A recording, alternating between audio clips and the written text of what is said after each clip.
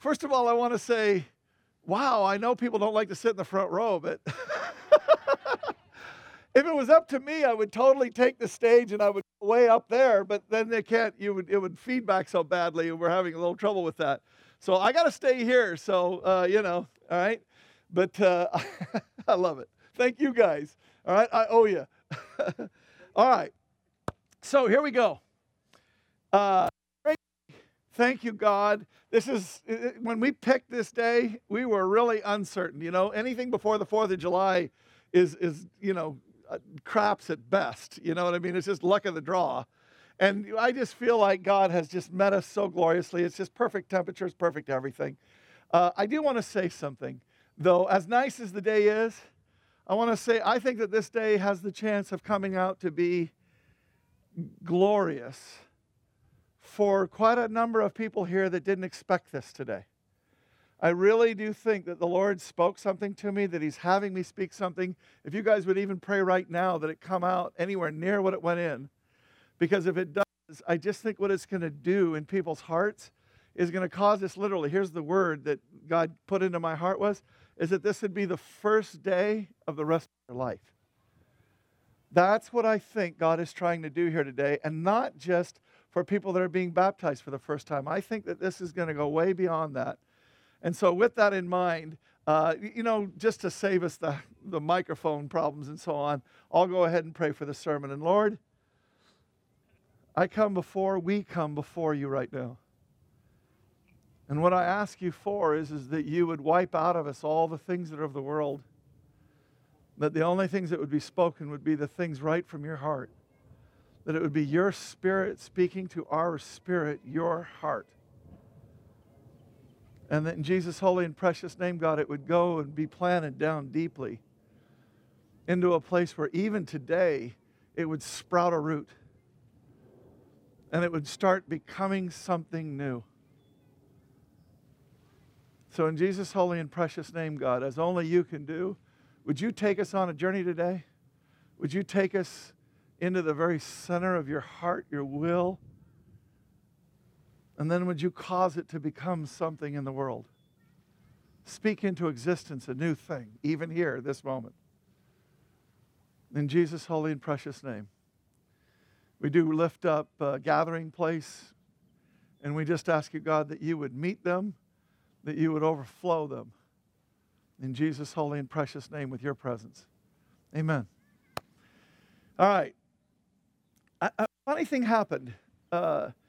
So I usually, when I'm going to get when I'm trying to figure out what a sermon's supposed to be, I go out on my walk and I ask God, what do you want to say? Right? It's not what do you want me to say even. It's what do you want to say? And then however it is, whatever that is, that's what I go for. And that develops this big concept, and it rolls and it does all this kind of stuff. But this one was totally different than this. And in fact, what it was like is whenever I do a wedding, and some of you have seen me do a wedding before. And whenever I do a wedding, there's this interesting thing that happens where I'll go out and I'll pray and I'll say the same thing. What do you want to say to this couple? And almost every single time what he'll do is he'll bring me a word, just one word. And as I know that word has life in it, and as I start unpacking what the life is, I start trying to find it and digging into it and thinking about it, meditating, praying, asking the Lord to show me what's in it. What will happen is that all of a sudden, it'll start like an onion. It'll layer open, and then layer open, and then layer open. And then finally, I know I've really got the right word and I've really got the Lord. When all of a sudden, He opens something up to me that I just get dumbfounded. I just go, I've been a Christian a long time. It doesn't feel like I'm supposed to be learning anything new. No, that's not true at all, of course, right? But I mean, you get the point. It's kind of like, wow, how could I have missed something so easy, so basic, so simple and yet profound? And why didn't I know that? And that's what will happen. So I went out for my walk, and I asked the Lord, what do you want to say? And He did what He normally does at a wedding, where what He did was He gave me one word, and that word was cleansed. Now, that's a pretty good word to get for baptism. I thought, well, I'm probably on the right track, right? But so then I started unpacking that, and I just want you to kind of go with me on this little journey so that you'll see it. So it starts like this. It starts, if I went to somebody who doesn't know the Lord and I asked them, what does it mean to be cleansed? What would they think? Right? What does it mean to be cleansed? It's really simple, right? It's that yesterday, we're gonna do more than just this, but yesterday I don't even know what small group to call it. What's the name of the small group? I used to always call it the Thorson group just because, but it's Welters too, and it's a bunch of people. Is there a name for the group? Okay, but it's one of these great small groups. And what they did is they adopted the backyard of Lake Sam, and you have to go back there and see it. They cleaned everything up, and then they resodded the entire back there. So it's like this huge project that they did, and I was just totally blown away by that. But when they were doing that, right, what they're doing is we're asking somebody who doesn't know the Lord what to be cleansed is, and what it is Doug was out there without his shirt on, and I got to say, Doug, I don't know how old you are, but impressive, okay? All right? But, the point is that you go out and you work in the yard and you do things, right, and everything else, and when somebody in the world hears the word cleansed, what do they think? Take a shower, right? You got dirt on you, you've been sweating, get some water, right? I would pour this all over myself, but I'm just going to spare us all that. And you got to do it. And sometimes, you got to get a rag and you got to scrub away some of the stuff and everything else. But what people are thinking when they think cleansed is, that nice long shower when it's been a little while and you've gotten a little grimy. So there you go, right? And this is what it is. This is what it means to be cleansed. Now, interestingly, if I go to somebody who knows the Lord and I ask them, what does it mean to be cleansed? Think about it. Even if it was just out of the blue, you're at the mall, and I walked up to you, and you were a Christian, and you knew I was a Christian, I asked you, what does it mean to be cleansed? What would you say? You wouldn't go to a shower at all, would you? Wouldn't you, right? Immediately what we do as Christians is that we say, to be cleansed means that there's this thing that happens in life.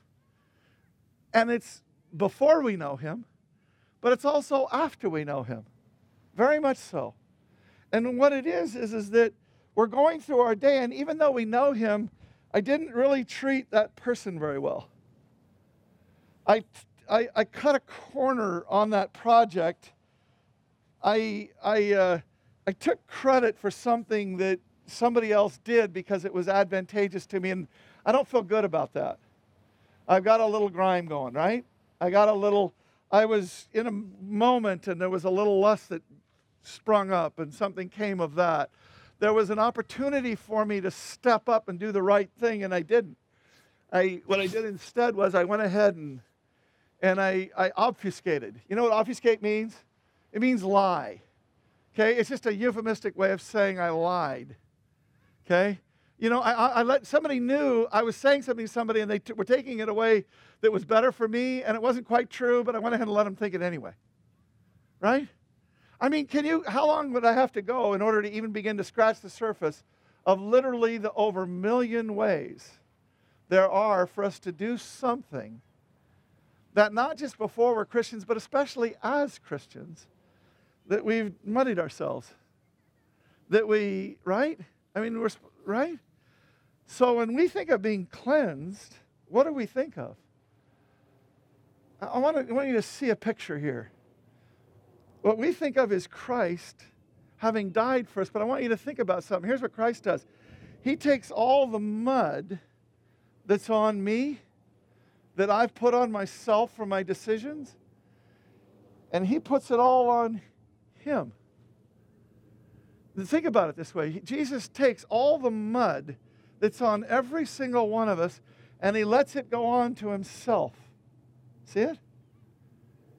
And that mud starts to weigh Him down so heavily that He gets pressed down into the dirt in death.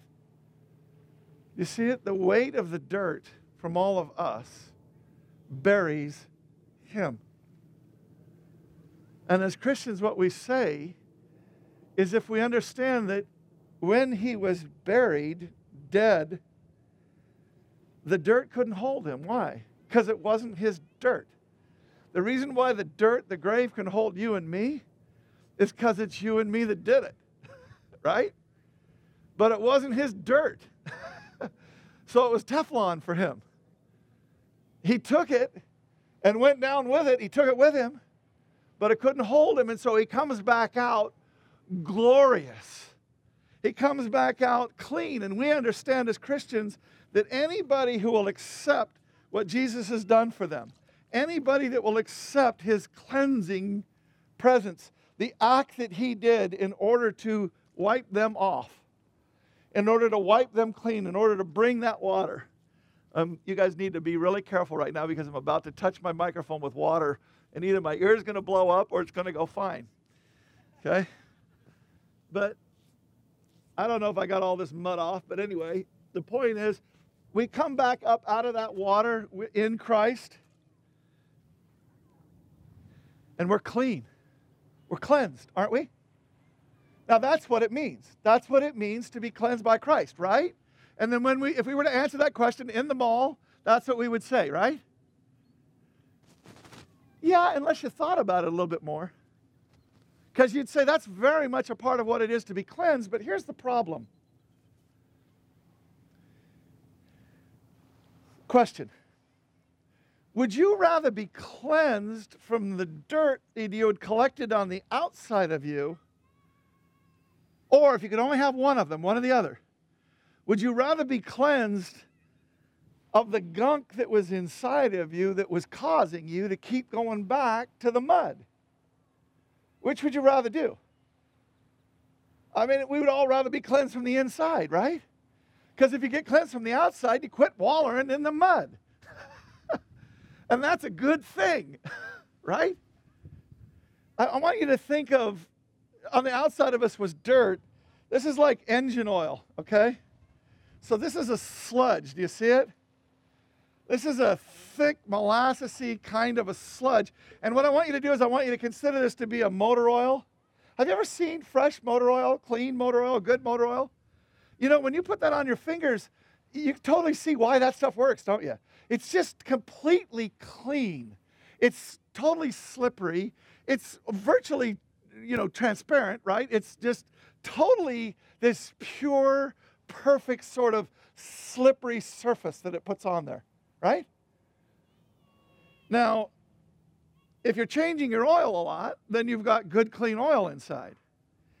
But here's what I want to propose to you, and that is that most of us, even as Christians, have got this buildup of sludge going over the years, right? The engine has just sort of got this gunk inside.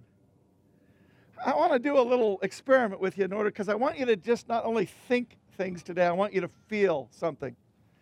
So what I want you to do is I want you to close your eyes for a second, and I want you to think of, all right, inside of me is sludge. Okay, the engine's gummed up, it's gunked up, and every pocket of me, every part of me has just got this not viscous, but this slime, this gunk, right? And now here comes the Holy Spirit. And the Holy Spirit does an oil change on us. And what he does is he begins to put that additive in there, the one that'll just clean up. It just miraculously takes everything out. And it starts to exchange all the gunk for this perfect, pure, perfect presence of him. Can you feel it?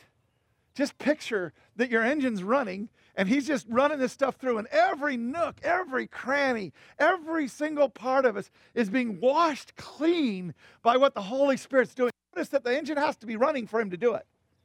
See that? Because he's working in our lives as we go in our lives, and he's taking us into places where we used to do things, and he's showing us why we used to lie and hide, why we used to cheat, why we go to things of pleasure and not things of trust, why we do all these things. And the Holy Spirit is teaching us the whole time, and he's replacing all of that gunked up, this thick, yuck, and he's replacing it with the pure, clean, brilliant of the Holy Spirit that gets you to running smooth, gets you to running perfectly.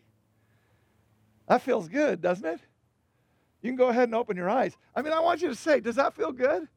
It does to me. When I close my eyes and when I let that thought experiment happen to me, I go, I feel better, right? I feel this thing of the Holy Spirit doing something, of cleaning me up from the inside and doing this thing, and that is wonderful. And this is a whole nother level of what it is to be cleansed, isn't it? Actually, a much more important level, even though the surface stuff is important too. This is much more important. In fact, let me just, a quick sidebar. Very important though. Can I just make a strong appeal to everybody here about something? Would you quit thinking that God doesn't see everything? Would you quit acting like maybe if you just hide it or cover it, or maybe, for the sin that you did, I did 10 good things, so somehow they equaled out. You know what I mean? What he cares about is, what he wants from us is he wants us, real us. He wants us just walking to him and saying, you've said confession is good for the soul. I want to show you why that is. Here's what happens. When we build a little facade so that we think, I did something bad, but God, I did other good things, so I'm sort of okay. Here's the funny thing about facades, right? Nobody's ever fooled by them. Everybody always knows it's just a fake front, right? And nobody more than God knows that than the God who's behind that fake facade, right in the middle of that gunk. Right? So the point is what he's doing the whole time is, what we do is we try and make it all sort of feel and sound right to us, and we end up gunking it up when we do that. If we would just learn how to really confess, if we would learn it doesn't matter the good things that you did, the bad thing that you did, he wants to do something with. Namely, he wants to cleanse you from it, which doesn't just mean to clean up and forgive you for it. It means to get rid of what was going on underneath that made you choose that. Do you see it? Here's why confession is good for the soul. When you actually tell God why you actually want to do that again, you want to do that? You want to come to God and take, whatever sin it is that you got, right? You want to go to him and say, there's a reason why I do that, God. Not as an excuse to him, but explaining to him, explaining to yourself what's going on inside of yourself, talking with him in a way that all of a sudden you can start seeing, oh my gosh, there is a desire in me for this thing in this particular fashion. And the more transparent I get with it, the more confessional I get with it, the more interactive with God and going after him and asking him to show me as I'm also plumbing the depths of it myself, the more that I enter into the exercise of genuine confession, the more he can actually cleanse me from what's underneath causing me to do these things. You see that? Confession is the additive. Confession's good stuff. Confession is incredibly important, and it's really important that people own this right now because of what's about to come. So I just want you to just take this one moment, and I want you to just for a second here, with you and the Lord, I want you to just, that thing that you try and hide from him, that thing that, you just withhold, that thing that I want you to just take a minute here, and I want you to bring it before him onto his altar and just confess it. Okay? Just start the dialogue that's going to continue in your devotionals and continue in your life. So take a minute here with him, would you?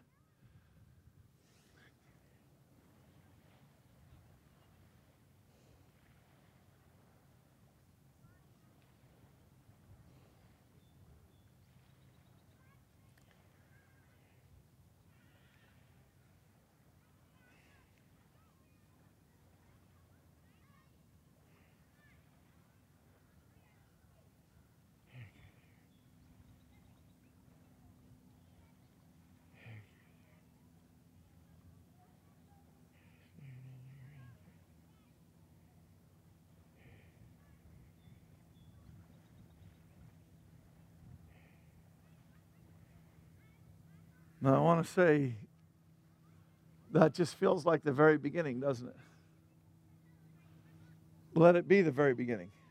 Let it be something that he starts talking to you about, that he starts working with you, that you start talking to him about what's going on in you for real, what parts of you that you can identify, and that you start letting him talk to you about what this really is too, the way he sees it, because he sees it better than we do.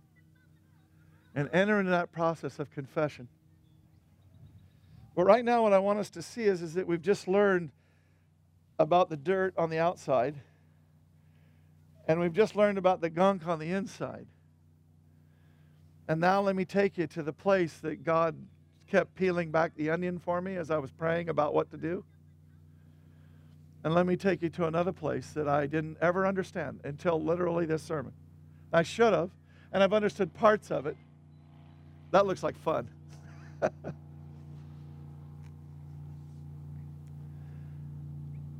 I want to say something here. A lot of people here I know the Lord well, and that they have an intimate relationship with Him. And there's a lot of people that are still working out what that means and how to do that and everything else. The people that know Him well and the people that are still growing, all of us are still growing, right? Nobody knows Him so well that we're done. Anybody is, wherever you're approaching Him and coming in, that's valid too, right? But now watch. I don't think we can know what a genuinely intimate relationship with the Lord the way that He has for us. I don't think that we can know that fully and truly as long as we're in these bodies. I want to propose to you that as much as Scripture talks about this being a temple of the Holy Spirit, my body, that the fact of the matter is that it's not a very good temple.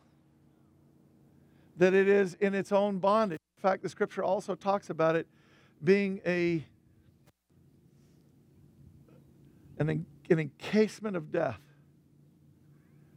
It's a thing that we're in bondage to. Here's what I'm trying to get at.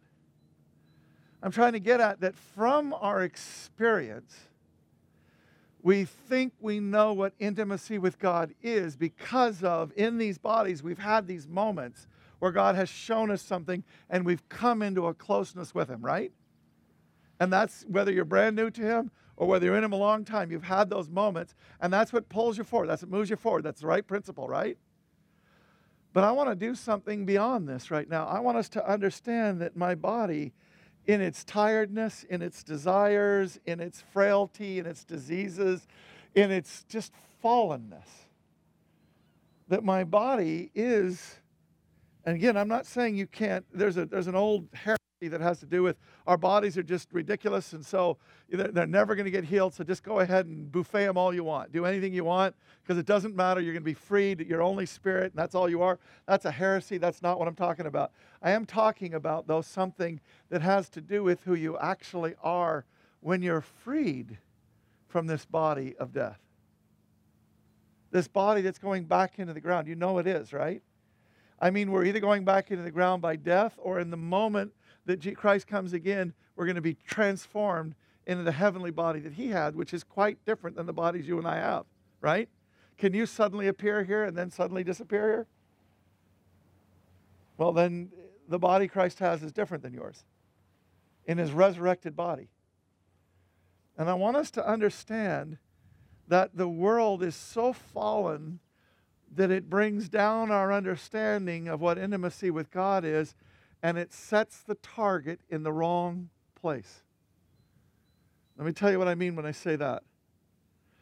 The World Cup's going on right now. Most of you have seen the goal where not the header at the end, but the goal that was the corner kick, right? All the way across the field, came off of the side of the goal, the pole, and bounced into the goal, right? Now, if you're a striker and you have no idea where the goal is, are you ever going to get it in? Particularly if somebody's guarding it and they can see what's going on and you can't. You're never going to get it in the goal, right? If you're a striker, you have to know what your goal is. In fact, you don't just, by the way, a striker, basketball, football, all these things are the same way. You never look at the whole goal. You never do.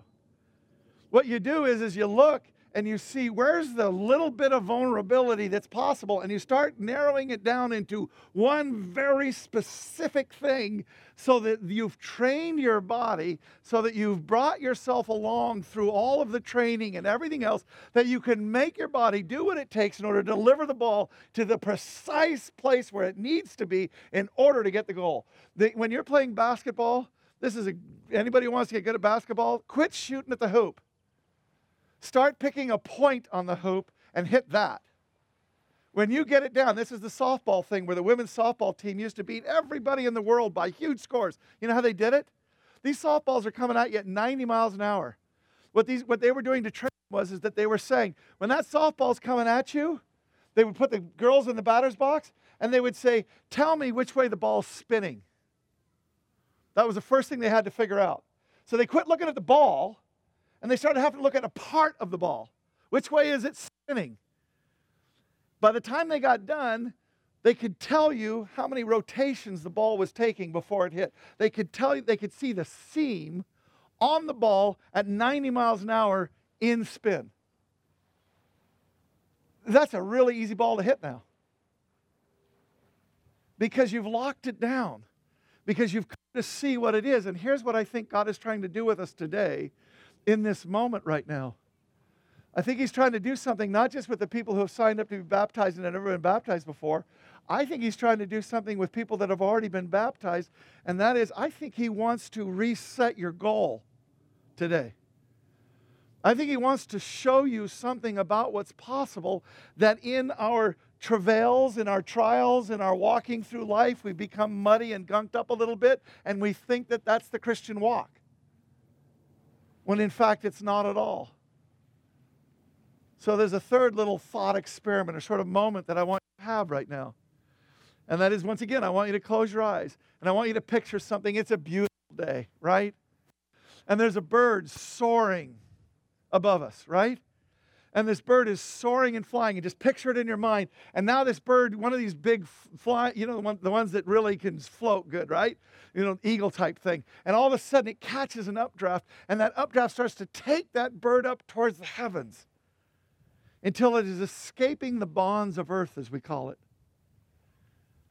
Now I want you to picture yourself in this body of death. As much as we're supposed to be redeeming it, as much as we're supposed to be getting it trained to hit that small target, as much as we're supposed to be doing that, I want you to see a new target today. And the new target is, I want you to picture yourself freed from this body of bondage and soaring up in the Spirit, soaring up, catching an updraft of the Holy Spirit as it begins to take you higher and take you higher and take you higher. And who's waiting for you in the clouds is God.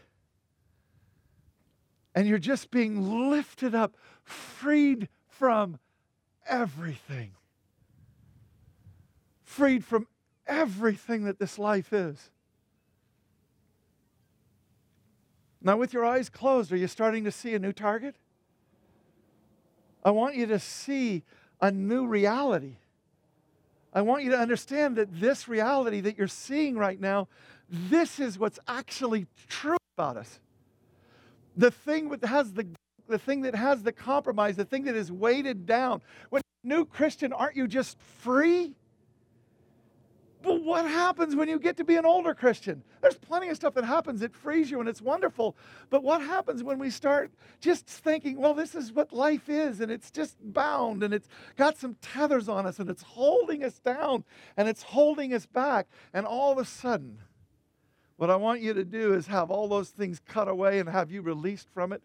And I want you to just be flying up, and you are coming right into His very bosom. You're coming right into His outstretched arms. You're coming right into Him who is enveloping you with love and a smile. Having been freed from all, he whom the Son has set free is free indeed.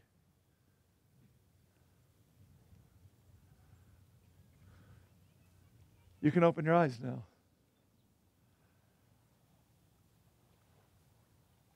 We have to have that image in our minds, or we'll always be shooting at something less than what's already true. In theology, we call it now, not yet. The now is that we're that free. That's the truth. The not yet is, there's still some confession. There's still some working through. There's still some moments to be had with Him. Now, in about 5 minutes, we're going to be going into the water, and we're going to be baptizing some people that have said that they want to be baptized. And what they're doing is they're experiencing that first baptism. And I want to speak to it for one moment, but then I want to speak to you where I think God's got us today. It's more than just that. In that first baptism, what are you doing? You're proclaiming that Jesus is Lord.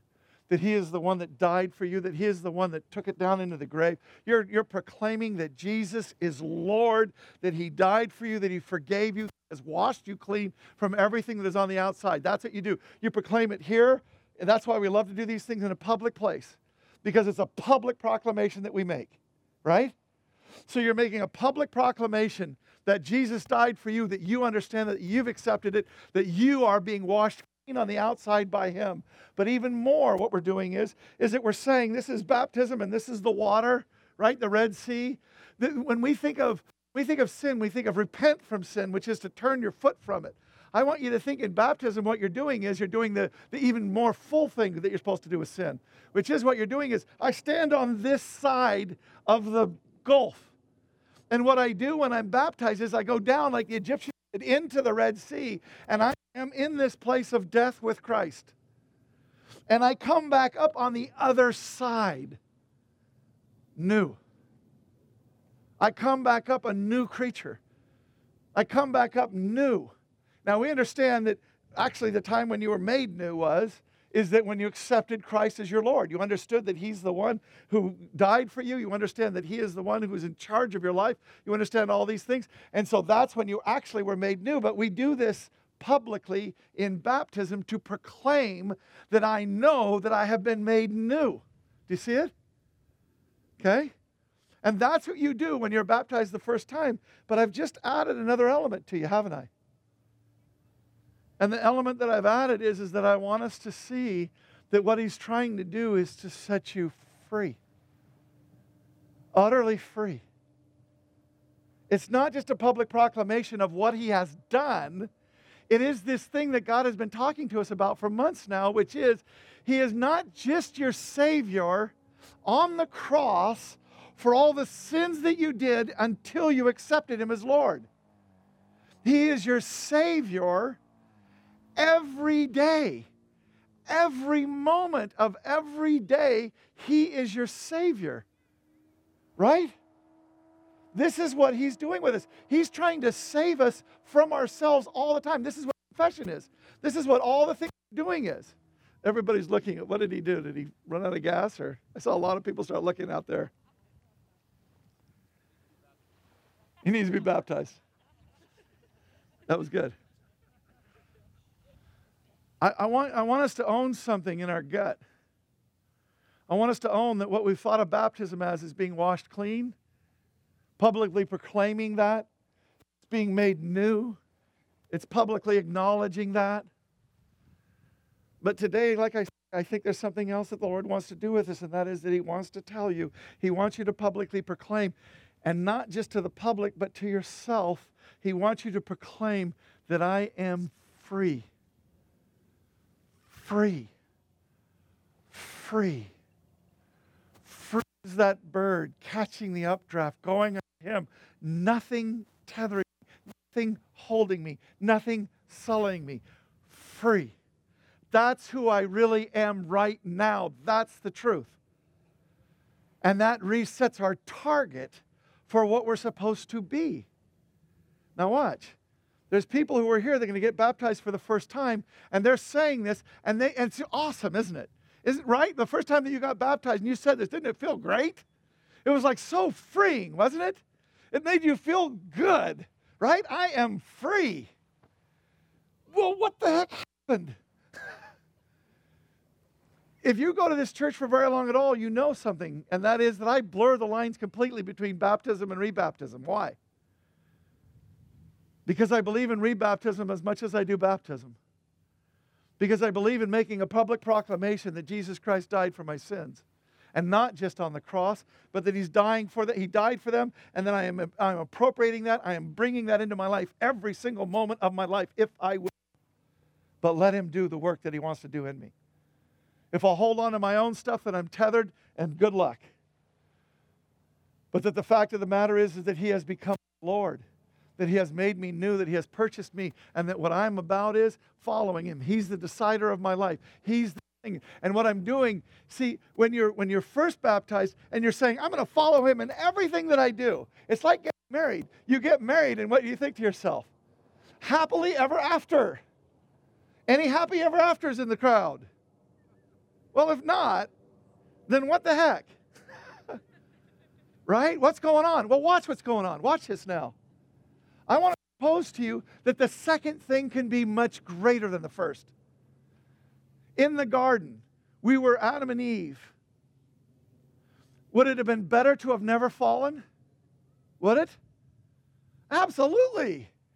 How great not to have ever known anything about sin and about fallenness and about rebellion and about all the things that would it have been awesome to have never known anything about that? So would it have been better to have never fallen? What's the answer?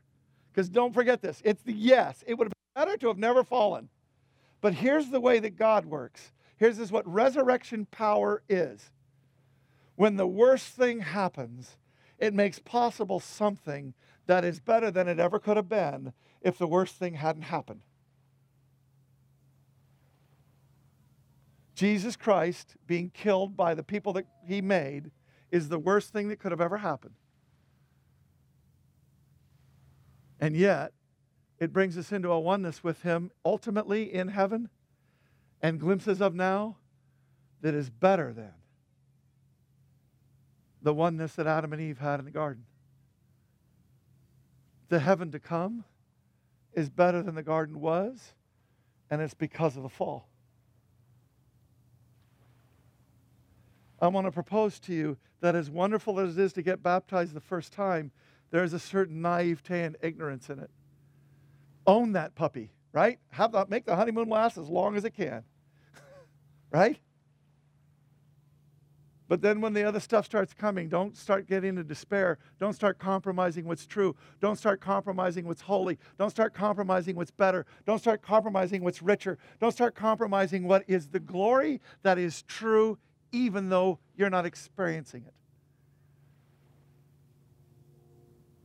I think what God wants to do today, honestly, I'm being just totally blunt and upfront, I think God wants to rebaptize a whole lot of people because I think he wants us to go down there proclaiming that Jesus is Lord, proclaiming that I have been died and raised again and that I've been made new, proclaiming these things. But I think what he really wants us to do is I think he wants us, when we go into that water, I think he wants us to see what's true, what's more true than we've come to believe. And I think he wants us coming up out of that water saying, I'm free. I know what freedom looks like. I've got a new sight set. I've got my target readjusted. I have become somebody who's going after what he is, what he can do, what he's already done in me, in fact. Does that make sense? Do you see this? I think being rebaptized because you're not ignorant anymore. I don't mean that ignorance in a bad way. It's nice to be ignorant. But once you aren't ignorant anymore, then what? There's an even greater glory to be had. And I want to suggest to you that that's a glory that he wants a lot of people to experience today. As they re-see, as they reset, as they get another understanding of what it is to be free. So that's what we're going to go do. So get up, come down to the water. You're going to go across. I'm actually going to go in first. And the reason why I'm going to go in first is because this is what the Lord spoke to me. Okay? And so I'm going to go in, and then we're going to start bringing people down. And if you want to be rebaptized, here's the deal. We've got towels. We've got people that will pray for you. We've got everything that you need. And we just want to go until God's done. Okay? And God's done when you're done. And so let's not let him be done quickly. Let's take this moment and let it become something new. You may not be prepared to get wet. Don't worry about it. Okay? It's a sunny day. You'll dry off. We got towels. Okay? So come on down.